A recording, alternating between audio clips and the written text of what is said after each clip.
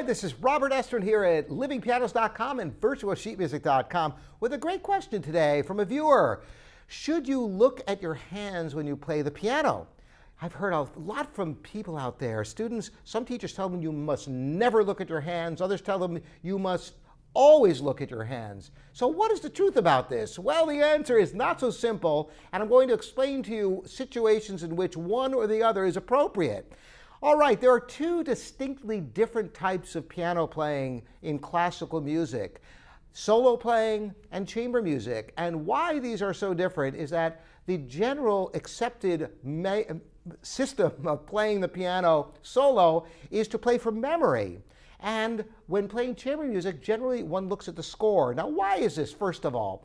Well, in solo playing, there are oftentimes big leaps that you absolutely have to look at your hands. It's very, very difficult not to look at your hands in order to negotiate leaps and things like that. Also, the hassle of page turning. You would have to have a page turner to play for anyone at any time because there's no way to negotiate the pages very easily when you're playing.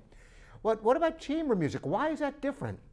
There is a fundamental difference when playing with other musicians in that the piano part contains the complete score. So if you're playing a piano trio, you've got the cello and the violin part in your score, and it's very important that you see everything that's going on.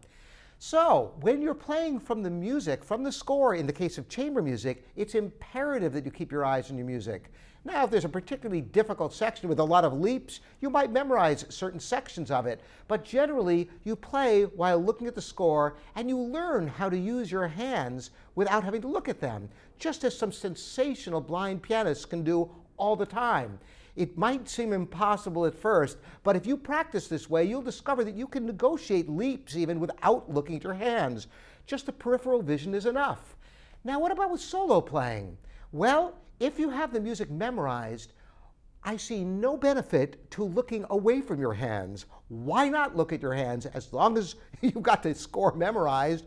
What better place to look than the keyboard? And it can be definitely easier to negotiate big leaps when you're looking at what you're doing. It helps all around getting a sense of what your hands are doing and how they're working.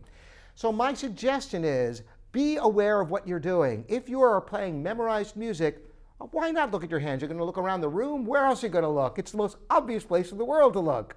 On the other hand, when playing chamber music, you must keep your eyes focused on that score because otherwise you're not going to be able to play the music unless you have it all memorized, which is not generally the custom. This is a great question. I hope this is helpful. If any of you have other reflections or opinions about this, I welcome them. You're welcome to comment on it. Once again, I'm Robert at livingpianos.com, here also at virtualsheetmusic.com. Thanks for joining us.